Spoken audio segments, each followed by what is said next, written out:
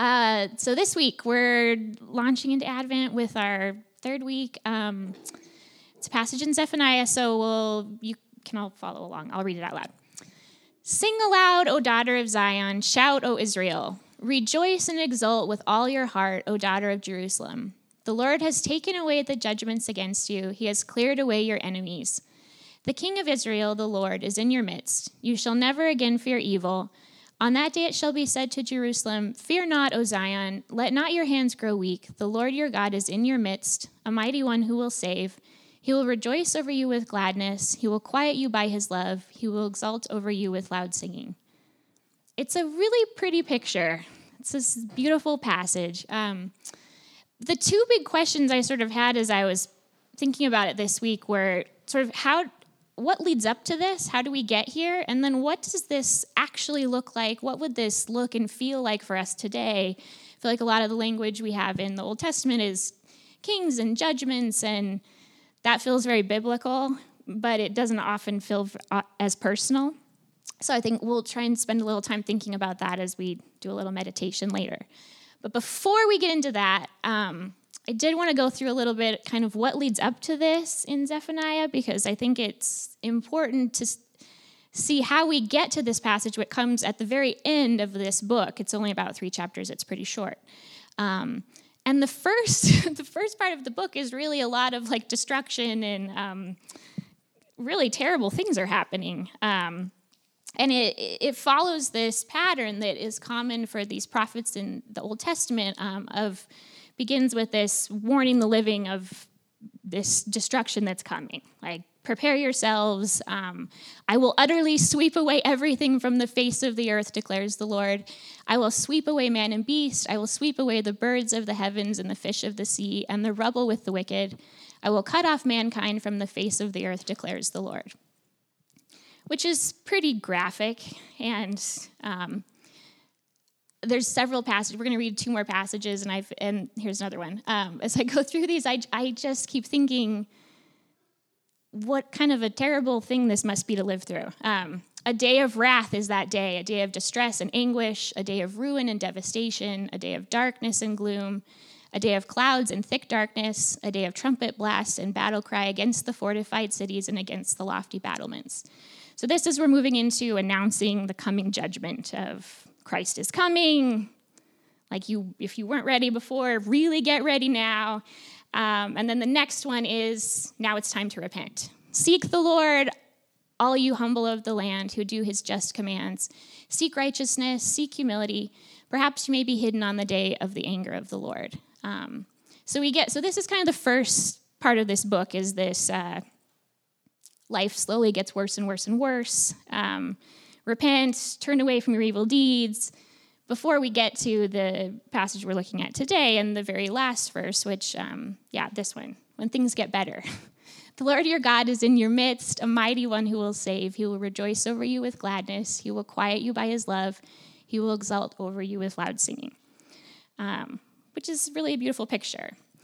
So then can we throw up the big text? I think that's the next slide. Yeah, thanks.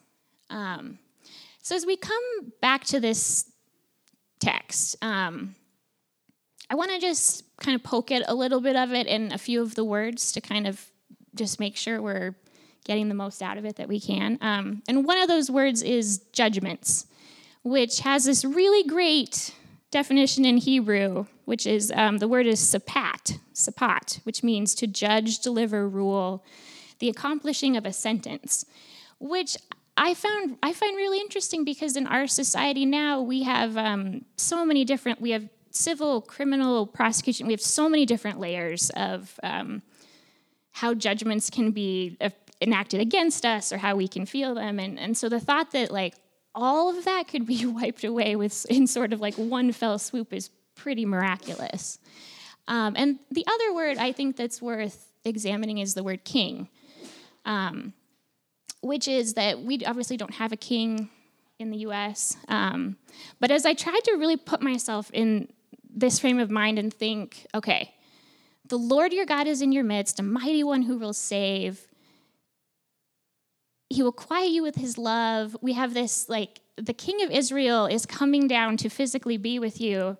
And who is that person exactly? That and I found myself thinking, like, it's sort of the equivalent, right, of like the president, the pope, the NATO commander, kind of all rolled into one, right? Like this person who's responsible for making sure that your society runs well, that you're safe, that all of these things. We have so many different people kind of managing that, I feel like, in our life. So the thought that this could be just like one person and the embodiment of that, and then to have it sort of physically in your presence, I feel like it's very powerful. So I want to take a little bit of time now, and we're going to do a little meditation so everybody can kind of think about this verse for themselves. But as we go into that, the piece that I felt like was really powerful for me that I hope I can communicate to send you away with is that I'm going to ask you a few questions, but I want you to think about, what would it feel like if this was reality? Like, if you could hold on to this picture of the king comes and is in your midst, and the feelings that come with that, like, are they peace? Are they light? Are there lots of people around? What does that feel like for you? I think that picture looks different for all of us, and it should.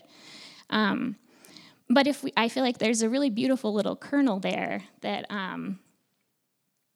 this is encouraging us to hold on to and really look for, and that it's coming. We're all going to get to feel it and enjoy it. So as we do a little meditation, think, what would it look like? What would this feel like? And what's a picture that you can kind of hold on to as your sort of personal touchstone for this week and what all of this means? And then we'll come back and I'll share a little story about sort of a little more about what all this means to me. Okay.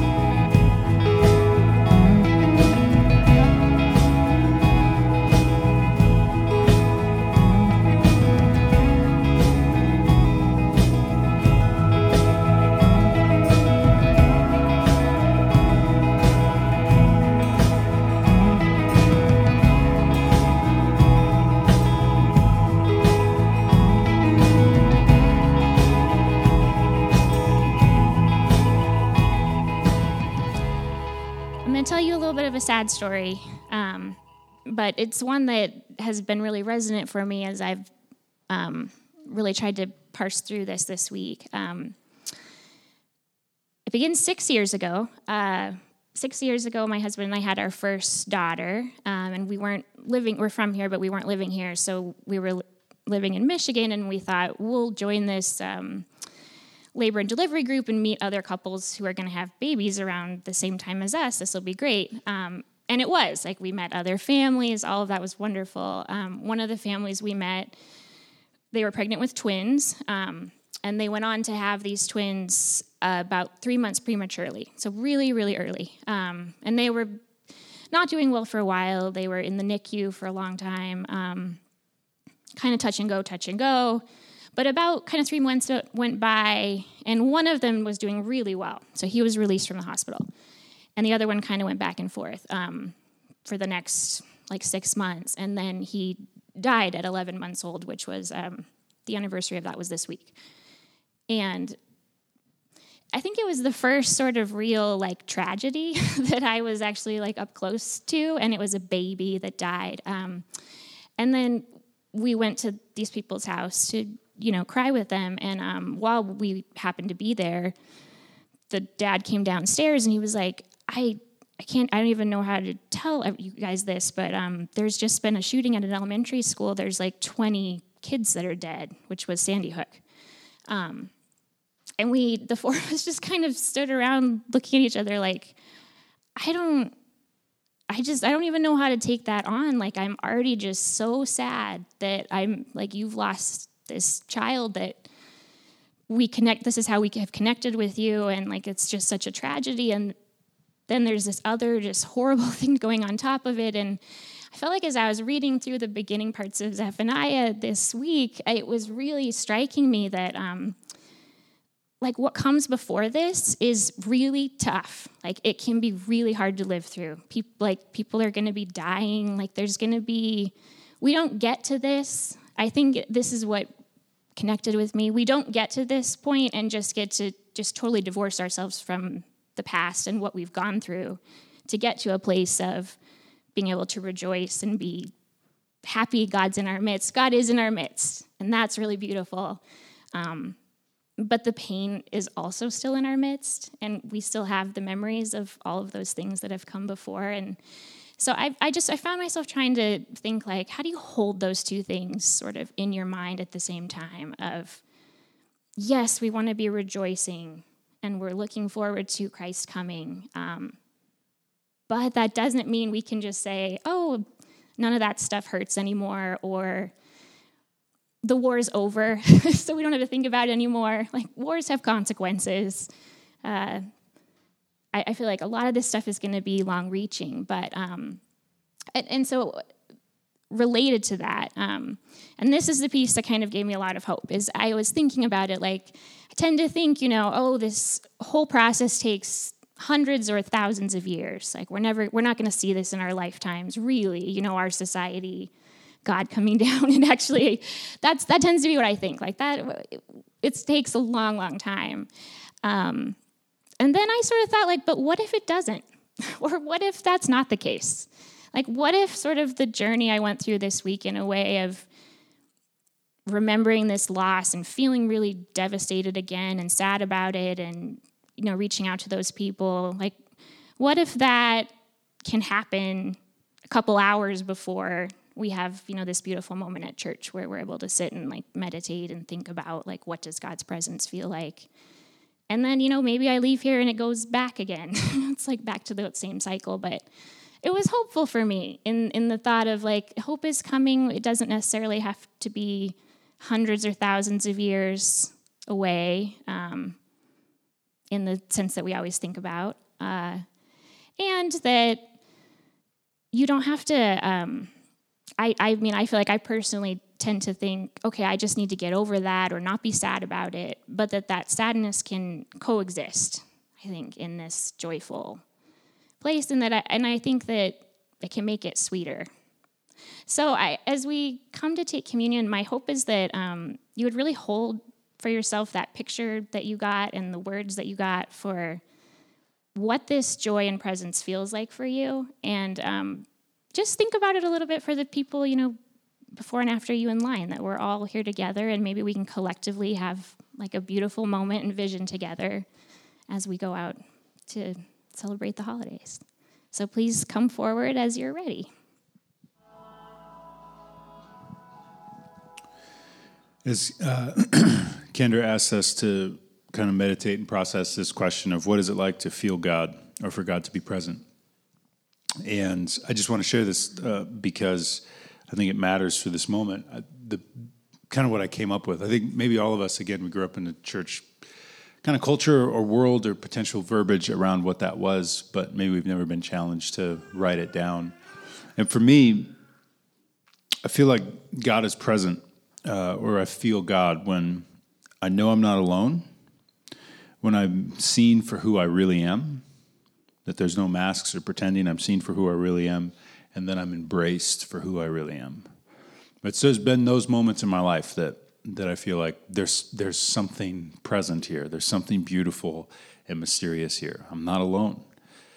And I'm seen for who I really am, and I'm embraced for who I really am. And the reason I want to share that is because that's what this is for me, and I think for many of us in this room.